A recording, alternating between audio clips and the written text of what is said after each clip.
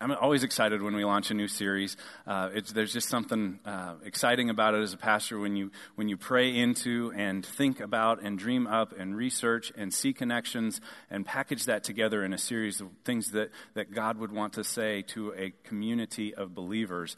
To launch that is always an exciting thing.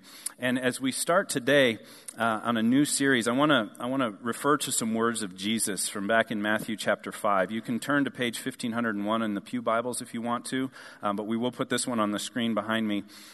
Jesus said in the beginning of the Sermon on the Mount, he said, "You are the salt of the earth. But if the salt loses its saltiness, how can it be made salty again? It's no longer good for anything except to be thrown out and trampled by men." And this idea we come up with for salt of the earth people. And before refrigeration was a thing, salt was a very important commodity. It had two main functions in its use with food. The first was to be savory. It actually brings out the flavor. If you get the right amount of salt on a steak, it just makes the flavor of that steak so much better. Or vegetables or whatever you put salt on. If you don't get too much, it just draws out the very best. And it has a savory quality to it. But it also has a preservative quality. That salt goes into the meat and draws the moisture out of the meat and causes the meat to not then become contaminated or to begin to decay. So salt has two functions, but in order for it to work, it's got to be salty, and it's got to be in the meat to preserve it. And that's much the way that we as Christians, Jesus didn't say you ought to be. He said you are the salt of the earth. That we as believers have a preservative quality that prevents decay and contamination, but we also have a savory quality. We have to be bringing out the best of the world around us. And in order for that to happen, we have to be in the world. Paul talks about being in it, not of it. Being in the world, but not of the world. So as long as we're salty and as long as we're mixed in, you see, sometimes there's this idea that Christians ought to withdraw completely from culture and have nothing to do and be totally separate and apart. And how are we going to influence it? How are we going to have that savory quality or that preservative quality if that's the case? Yet we also have to be salty. We have to be different. We can't be the same as. We have to be different and we have to be high quality. Otherwise, he says, we're good for nothing. We just thrown out on the ground. And that actually points back to a time when there was really low quality salt. They would find a salt mine and they'd begin mining it because it was a little salty, and they'd find that it was mostly gypsum or mostly other minerals, and it wasn't all that salty, and it would not make the meat taste better. It wouldn't make anything better. And the only thing they could do was throw it on the ground to keep the weeds down, because it would at least make the soil more alkaline so that weeds couldn't grow. And so that's what that literally is referring to. And as we start a new series titled Heavenly Minded and Earthly Good, we're talking about this idea that we have a preservative and a savory quality in the world around us, that we are to be heavenly minded and earthly good. We can't withdraw completely. We can't be so heavenly minded that we're no earthly good. That's a quote that is originally attributed to Oliver Wendell Holmes. And he said it not as a compliment to somebody. He said, well, you're so heavenly minded, you're no earthly good. You're so heavenly minded off in the clouds that you're not doing any good here on earth. And then Johnny Cash picked it up and put it in a Johnny Cash song, and it became a little bit more popular. But it was originally attributed to him. And I think that we can be so earthly minded that we're no heavenly good too. So in this series, we're going to be discovering from the book of Colossians chapter 3, where Paul starts this chapter out with how we are to set our minds and our hearts on the things above, to be heavenly minded. And then he spends the rest of the chapter talking about how we can be earthly good in different areas of our lives. So that is our premise. That's where we're going, and I'm excited about it. But before we do that, I want to bring a couple of real salt of the earth people up here for just a moment. Pastor Keith, if you would come back up one more time, and his wife Sandra. We are so delighted that Keith and Sandra have made Linwood Church their home, and that Keith has joined us in the area of pastoral care and ministering to seniors. And they also, in the meantime, are part of our global reach here at Linwood and throughout the Wesleyan Church. And they are going to be, come on over here where everybody can see you. They are going to be traveling back to Nepal. They've been there several times in the last year or so.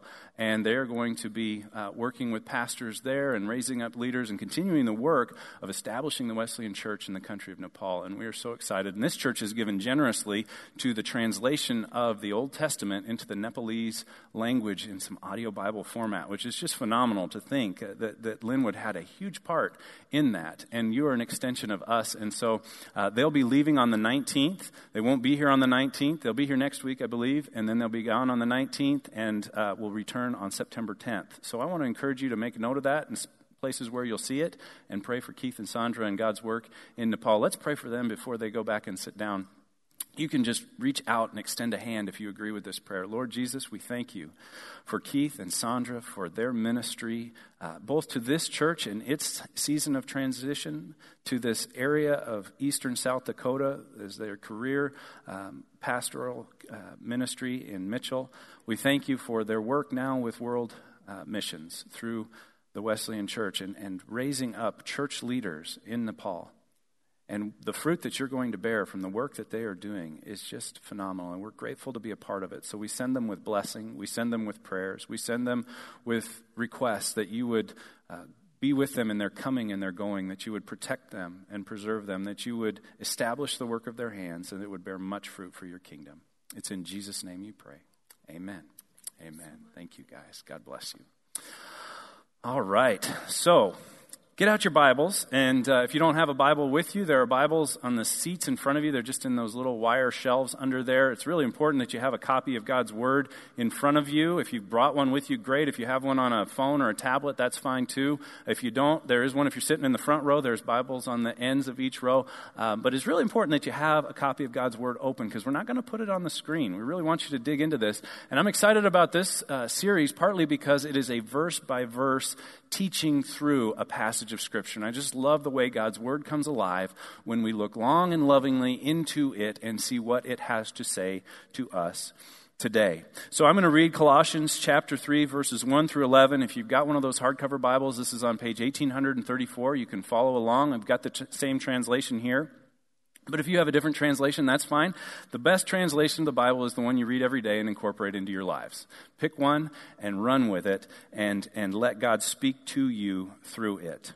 So this passage, and really this title of today's message, is Heavenly Minded and Earthly Not Bad. Remember, our series was titled Heavenly Minded and Earthly Good. And you'll understand when we get about halfway through this passage why we titled this message Heavenly Minded and Earthly Not Bad. Here's what Paul says to the church at Colossae. He says, "Since then you have been raised with Christ, set your hearts on the things above, where Christ is seated at the right hand of God. Set your minds on the things above, not on earthly things. For you died, and your life is now hidden with Christ in God. When Christ, who is your life, appears, then you also will appear with him in glory. Put to death, therefore, whatever belongs to your earthly nature: sexual immorality, impurity, lust, evil desires, and greed, which is idolatry. Because of these things, the wrath of God is coming. You used to walk in these ways in the life you once lived. But now you must rid yourselves of all such things as these: anger, rage, malice, slander, and filthy language from your lips. Do not lie to each other, since you have taken off your old self with its practices and have renewed or put on the new self, which is being renewed in knowledge in the image of its Creator. Here there is no Greek or Jew, circumcised or uncircumcised, barbarian, Scythian, slave or free, but Christ is all and in all." This is God's Word. And he begins with this exhortation to set your minds, set your hearts. In verse 1 and verse 2, set your hearts on the things above. Because we've been raised with Christ. That's the reason. He says, since then you have been raised with Christ. And he's pointing back to chapter 2, verse 12, where he's talking about baptism. And he talks, when you come up out of the waters of baptism, you're raised to new life in Christ, just as Christ was raised from the dead. He's pointing back to that. And he's pointing to the new reality, which we spent the last 4 weeks talking about, and what's true about you. And this idea that if you are in Christ, you have an identity in him. And there are certain things that are true about you now that were not true about you before you came to Christ. So that is the new reality, that we have been crucified with Christ. It's no longer I who live, it's Christ who lives in me, and the life I live in the flesh, I live by faith in the Son of God who loved me and gave himself for me. Since that is true, set your hearts on the things above. Set your hearts where Christ is seated in the heavenly realms. That phrase that we translate, set your hearts, it really comes from one word in the original Greek language. It's zetiete. It means to seek, to pursue, or to investigate. And I really like that last idea of investigating. That, when Paul talks about no longer being conformed to the image of this world, but being transformed by the renewing of our minds and living our lives, offering our bodies as a living sacrifice so that we may test and approve his good, pleasing, and perfect will. There's an investigating. We set our hearts into these things. We're all in for the kingdom of God. And we set our hearts to investigate and to find that he is reliable and trustworthy. We set our minds and we set our hearts on the things above, where Christ is seated at the heavenly realms. And I love that picture of Jesus seated. And it kind of goes over our head maybe, but it didn't go over a Jewish audience's head, because the entire Old Testament, no one is seated in the presence of God.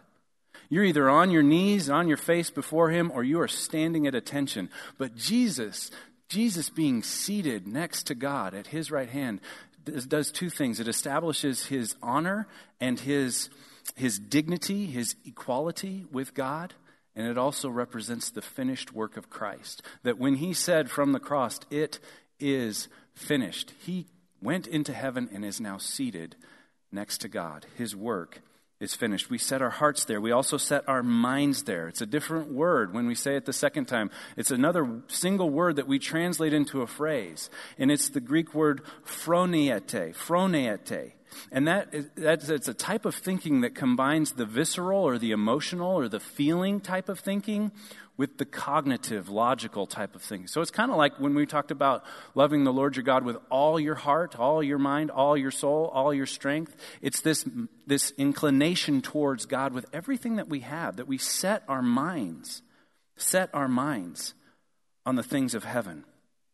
And the expanded definition of this that I found said it's where our personal opinions and belief begin to flesh themselves out in actions, that we set our minds in such a way that our emotions and our cognitive and our logic all combine towards changed behavior, that we are changed because we have set our minds on the things of heaven. And that is exactly what we're talking about here. And a couple of weeks ago, I had a rope on stage, and I draped it over here. And you might remember this analogy. The rope went off stage, and the rope represented eternity. And if you were here, I painted or taped one end of it black, which represents our lives in the scope of eternity. And we're saying the same thing, or Paul is saying the same thing today. Don't focus only on this little earthly existence and miss heaven, that we should be focused on heaven and making sure that we are prepared for heaven and we're taking as many people to heaven with us as possible, that we are heavenly minded and earthly good. Heavenly minded and earthly good. Far too many of us are so earthly minded that we're no heavenly good. So we set our hearts and minds on heaven in the first couple of verses. Then verse 3 and 4, I'm sure you understood this perfectly the first time you heard it. For you died, and your life is now hidden with Christ in God. Everybody got that one? You could explain that on television to a listening audience? That's kind of a big idea, isn't it? You died. No, I'm actually still here. And your life is now hidden with Christ in God. Well, what is that all about? And it gets a little clearer if you think when Christ, who is your life, appears, then you also will appear with him in glory. And we have to understand that you have a false self. You have a flesh, a sinful nature that is a part of who you are.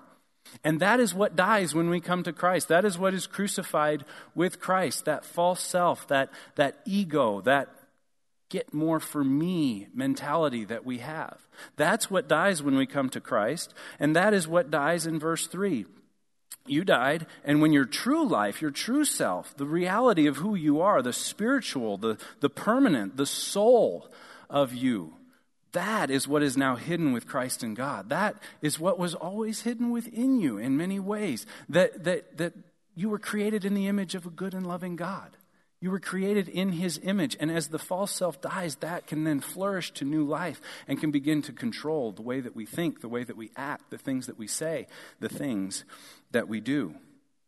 So there's a death that has taken place. There is a new life in Christ. In fact, this also points back to the end of chapter 1 when Paul uses this phrase that Christ in you is the hope of glory. That Christ in you is the hope of glory. That when we come to Christ, when we put our faith and our hope and our trust in Christ, that he takes up residence in our lives. And he is the hope of glory that we have in our lives. Our personal false self, our ego, our sinful nature seeks our own glory apart from Christ. But Christ in us is the only hope we have for true and lasting glory. Then in verse 5, we turn to the earthly not bad side of things. And Paul gives us some instruction. And there's a really important word that's the fourth word in that verse. It's the word therefore. Did you notice that? If you're bold enough to write in your Bible, circle the therefore. If I haven't said this before, I'll say it many times in my ministry here. Whenever you see a therefore in Scripture, ask yourself, what's the therefore? Therefore? What is the therefore? Why is it there? And you have to go back and you have to read what you just read to understand what the therefore is there for. The therefore in this case is building upon the foundation that Paul just laid in the first 4 verses. That since we've been raised with Christ and we've set our minds on the heavenly realm and we've set our hearts on the heavenly realm, therefore put to death whatever belongs to your earthly nature.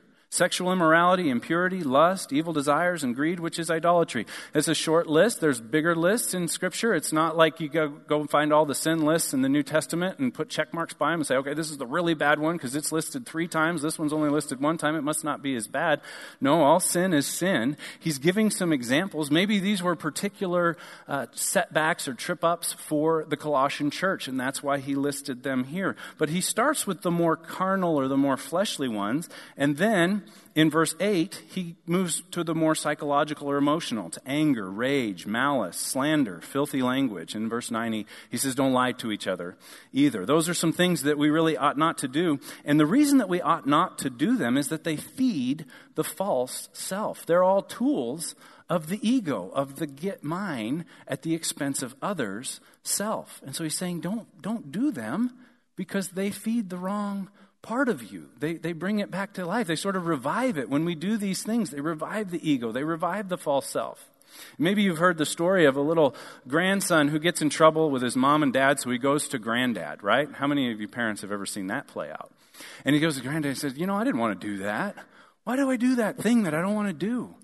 And granddad says, well, you may not realize this, but there are 2 dogs at war within you. There's a good dog and a bad dog. And sometimes the good dog wins, and sometimes the bad dog wins. The little boy thinks for a second. He says, well, which one wins the most, Grandpa? Grandpa says, well, the one you feed the most wins the most. And if you want the good dog to win, feed it. If you want the bad dog to lose, starve it to death. It'll get weak. And so I think that's why Paul is saying what he's saying. Be heavenly minded, be earthly, not bad. Don't do bad things. They feed the wrong part of you. They are initiated by the wrong part of you, and they feed the wrong part of you. And he starts with the heart and the mind because he knows it's the root of the action. He knows that your heart and your mind, where your heart is set, where your mind is set, that's going to initiate most of your behavior. And so he starts in verses 1 through 4 with where your heart and your mind are. And then he says, now, as a result of that, get rid of all this other junk. It doesn't have any part in your life. In fact, the Apostle John said it this way in John 5:21, 1 John 5:21, the letter. He says, dear children, keep away from anything that might take God's place in your life. Keep away from it. Have nothing to do with it. Now, that's the New Living Translation. If you're looking at this in a New International Version, it just says keep away from idols. But the New Living Translation expands that word idols to help us understand that idols are anything that would take God's place in our heart. And there may be idols in your life, and they may fit into one of the categories that Paul just mentioned here of sexual immorality or malice or slander or rage or any of those things. Whatever those are things that take God's place in your heart. And John is saying, stay away from them. Stay away from them. They might fit into broader categories like stuff, like materialism or success and power and acclamation from others or just yourself.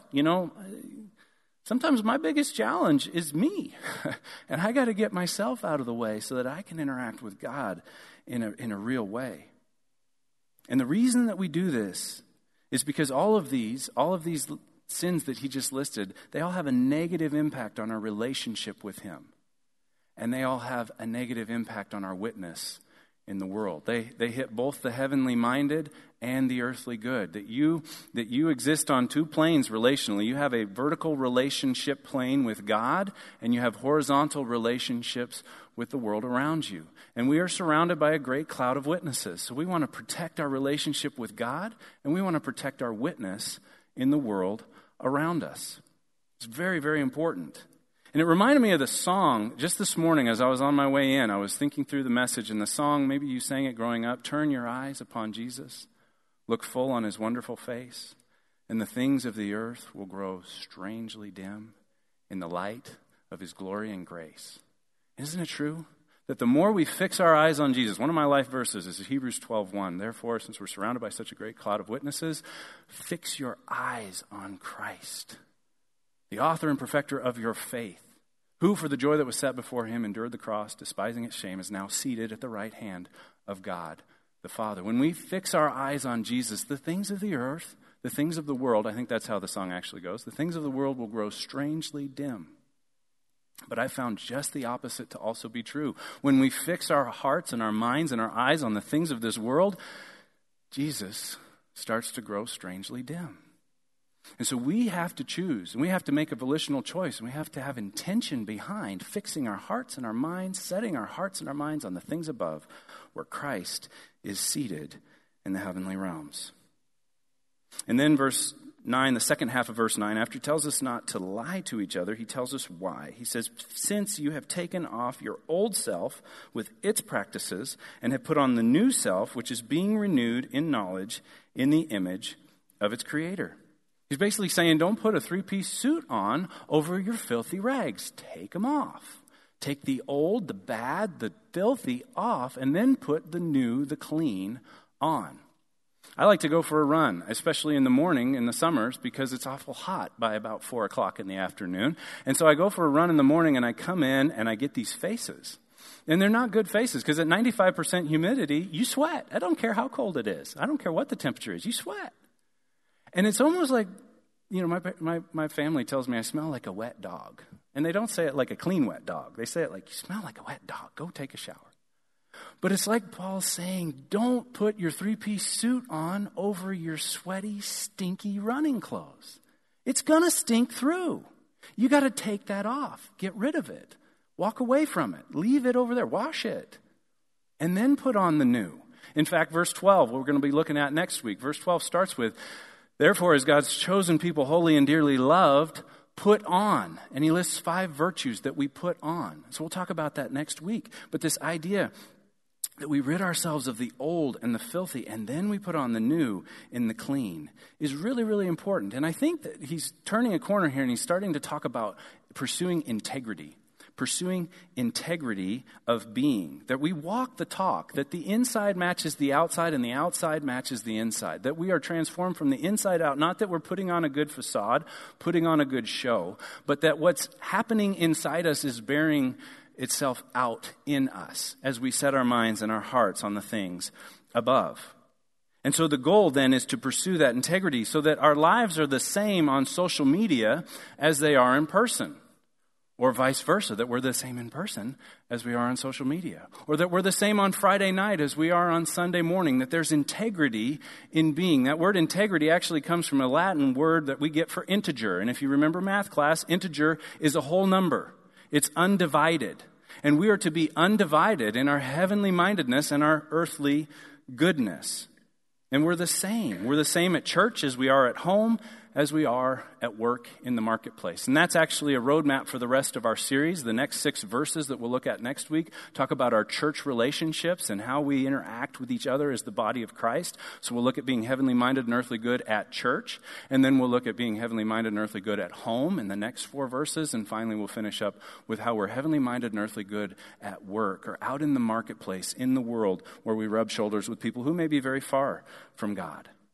And before we move on, and just a few things are coming up in the next 7 days that speak to this idea of our relationships at church. We've got this Wednesday a membership class. And if you are not a member of the church and have ever considered being a member of the church, especially if you've taken a Next Steps class, we'd love for you to come to that on Wednesday night at 6:30. We're going to be inviting some new people to be members of Linwood. And if you have questions about that, or you're interested in that, or maybe you've dismissed it in the past, I would encourage you to come and hear it again and make a decision about whether or not you want to be committed to this family of families that we are creating. The other one is going to happen next Sunday, the other thing for our church family, and that's at 9:30. We'll be meeting in the prayer chapel, and my dream of outgrowing the prayer chapel hasn't quite happened yet. So maybe next Sunday will be the day where so many people show up that we say, we're going to have to move this. We're going to have to move this into the gym, or we're going to have to move this into a larger room so that, well, there's enough room for all the people that have come to pray and to intercede for the needs of our church and our church family and the world around us. So that's a couple things that are coming up. I want to finish with verse 11, and I know that we're running short on time. We're running a little long. I also know that the last 2 weeks we even finished before 60 minutes. So I put 2 minutes in the bank 2 weeks ago. I put 6 minutes in the bank last week. I'm going to use all of them and maybe withdraw a few minutes from next week because this is really important. When we get to verse 11, this is important, a word for us today. For us as a church, for us as a community of faith, for us as the body of Christ in the world, he says, and you may think, well, how does this really apply? I'm not picking it up. But he says, here there is no Greek or Jew, circumcised or uncircumcised, barbarian, Scythian, slave or free, but Christ is all and is in all. When was the last time you had an argument over whether somebody was a barbarian, a Scythian, a slave, or a free? But this still applies to us today. We don't get a bye on this one.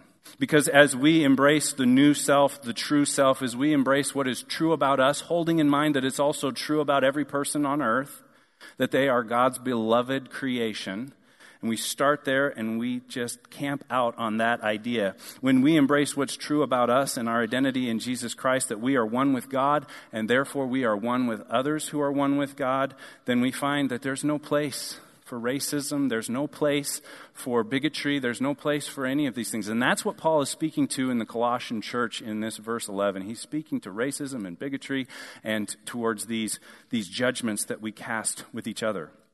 And he's not talking about uniformity or sameness. Go back and listen to the message from A Family of Families when he talked about being a united family of united families. That unity is not uniformity. It's not that we're all the same.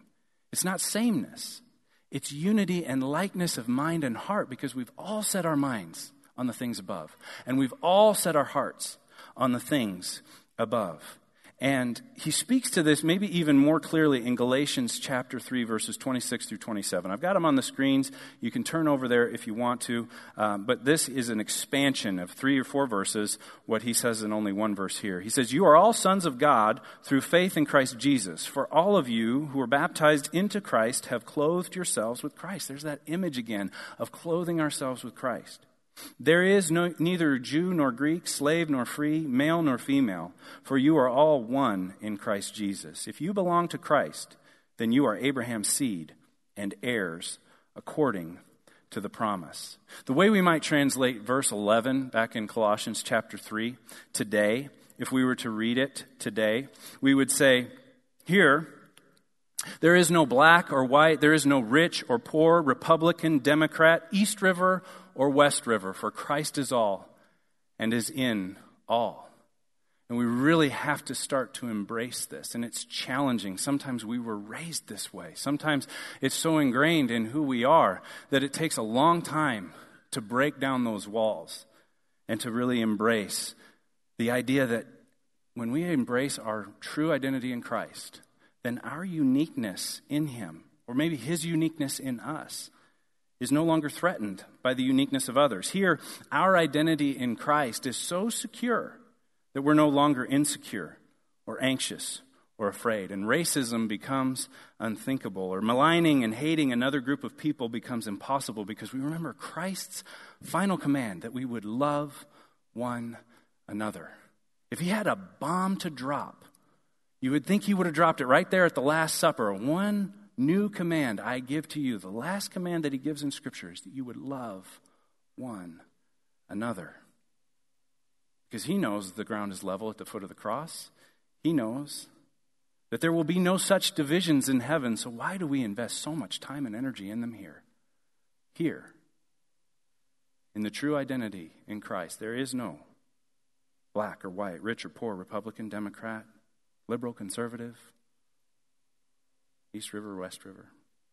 So what's the bottom line? Maybe you're asking. I get a lot of comments. People love the bottom lines. I like to write the bottom line down, think about the bottom line. What's the bottom line? Well, it's that we would be so heavenly minded that we can't help but do earthly good. That's the bottom line. That's what we're after. That's what we want to pursue, is that you and we, Linwood Wesleyan Church, Christianity, would be so heavenly minded that we can't help but do earthly good. Now, Pastor Keith and I didn't talk about this, but he talked about the importance of being rather than doing. And on the slide, I emphasized be, that who we are, that we have a core identity that is secure in Christ, and that's who we are. We're going to be so heavenly minded that we naturally do earthly good. Dallas Willard has said that it's not what you can roll up your sleeves and pull yourself up by your bootstraps and do for Christ and how much effort you can expend for Christ that makes you a disciple. It's how easy it becomes to do the things that Christ has commanded you to do. That's the true measure of discipleship, that you're so heavenly minded that it naturally flows out of it. And there are some practical ways that you can become more heavenly minded. You can read God's Word every single day and ask Him to show you how it applies to your life. I got a wonderful email from somebody this week that had heard me reference the SOAP journal, Scripture, Observation, Application, Prayer. Start with a scripture, write out an observation about it, write out an application, how it applies to your life, and then a short prayer. And the transformation that she had experienced and the enjoyment that she was getting out of that simple exercise every day, I have a hunch that it's making her more heavenly minded. And I would have said she was already pretty heavenly minded. So that's something you can do. You can change your radio stations and put a Christian radio station on, or change out the CDs in your car and get rid of the ones that maybe feed the anger and the rage and the malice and the sexual immorality, and get new Christian music. Or you can do this with your smartphone. There's all kinds of ways that you can change the inputs, because the inputs determine the outputs. And keep putting the right things in, and keeping your mind set on heaven, because the goal of the new self, of the true self, is that integrity of person, that you would be who you are and whose you are wherever you are.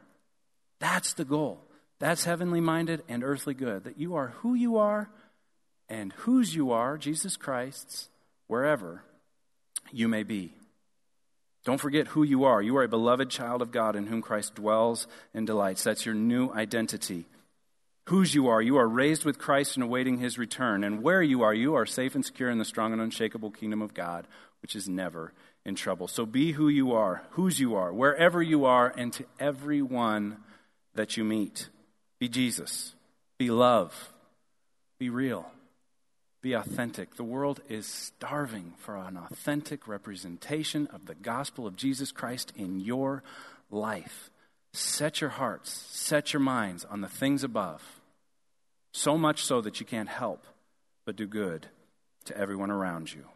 I want to read the first few verses and the last few verses of our passage today. Since then you have been raised with Christ. Set your hearts on the things above, where Christ is seated at the right hand of God. Set your minds on the things above, not on earthly things, for you died, and your life is now hidden with Christ in God. When Christ, who is your life, appears, then you also will appear with Him in glory. For you have taken off your old self with its practices and have put on the new self, which is being renewed in knowledge in the image of its Creator.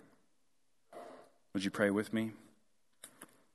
Heavenly Father, we thank you for your word to us today. We thank you that these words were written down almost 2,000 years ago. They speak to us today. In some ways they challenge us, in other ways they encourage us. But we know that your desire is always to move us closer to yourself, closer to your will for our lives, that our thoughts would become your thoughts and our ways would become more like your ways. And so we pray, God, that a response to this would be one of faith, one of leaning in, one of asking you, is there anything that needs to go from my life in order to become more heavenly minded and more earthly good?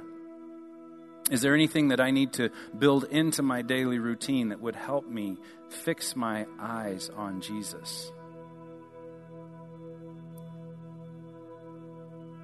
Is there any attitude or any posture or any stance that has been revealed to not be in line with who you are and your best hopes and dreams for me?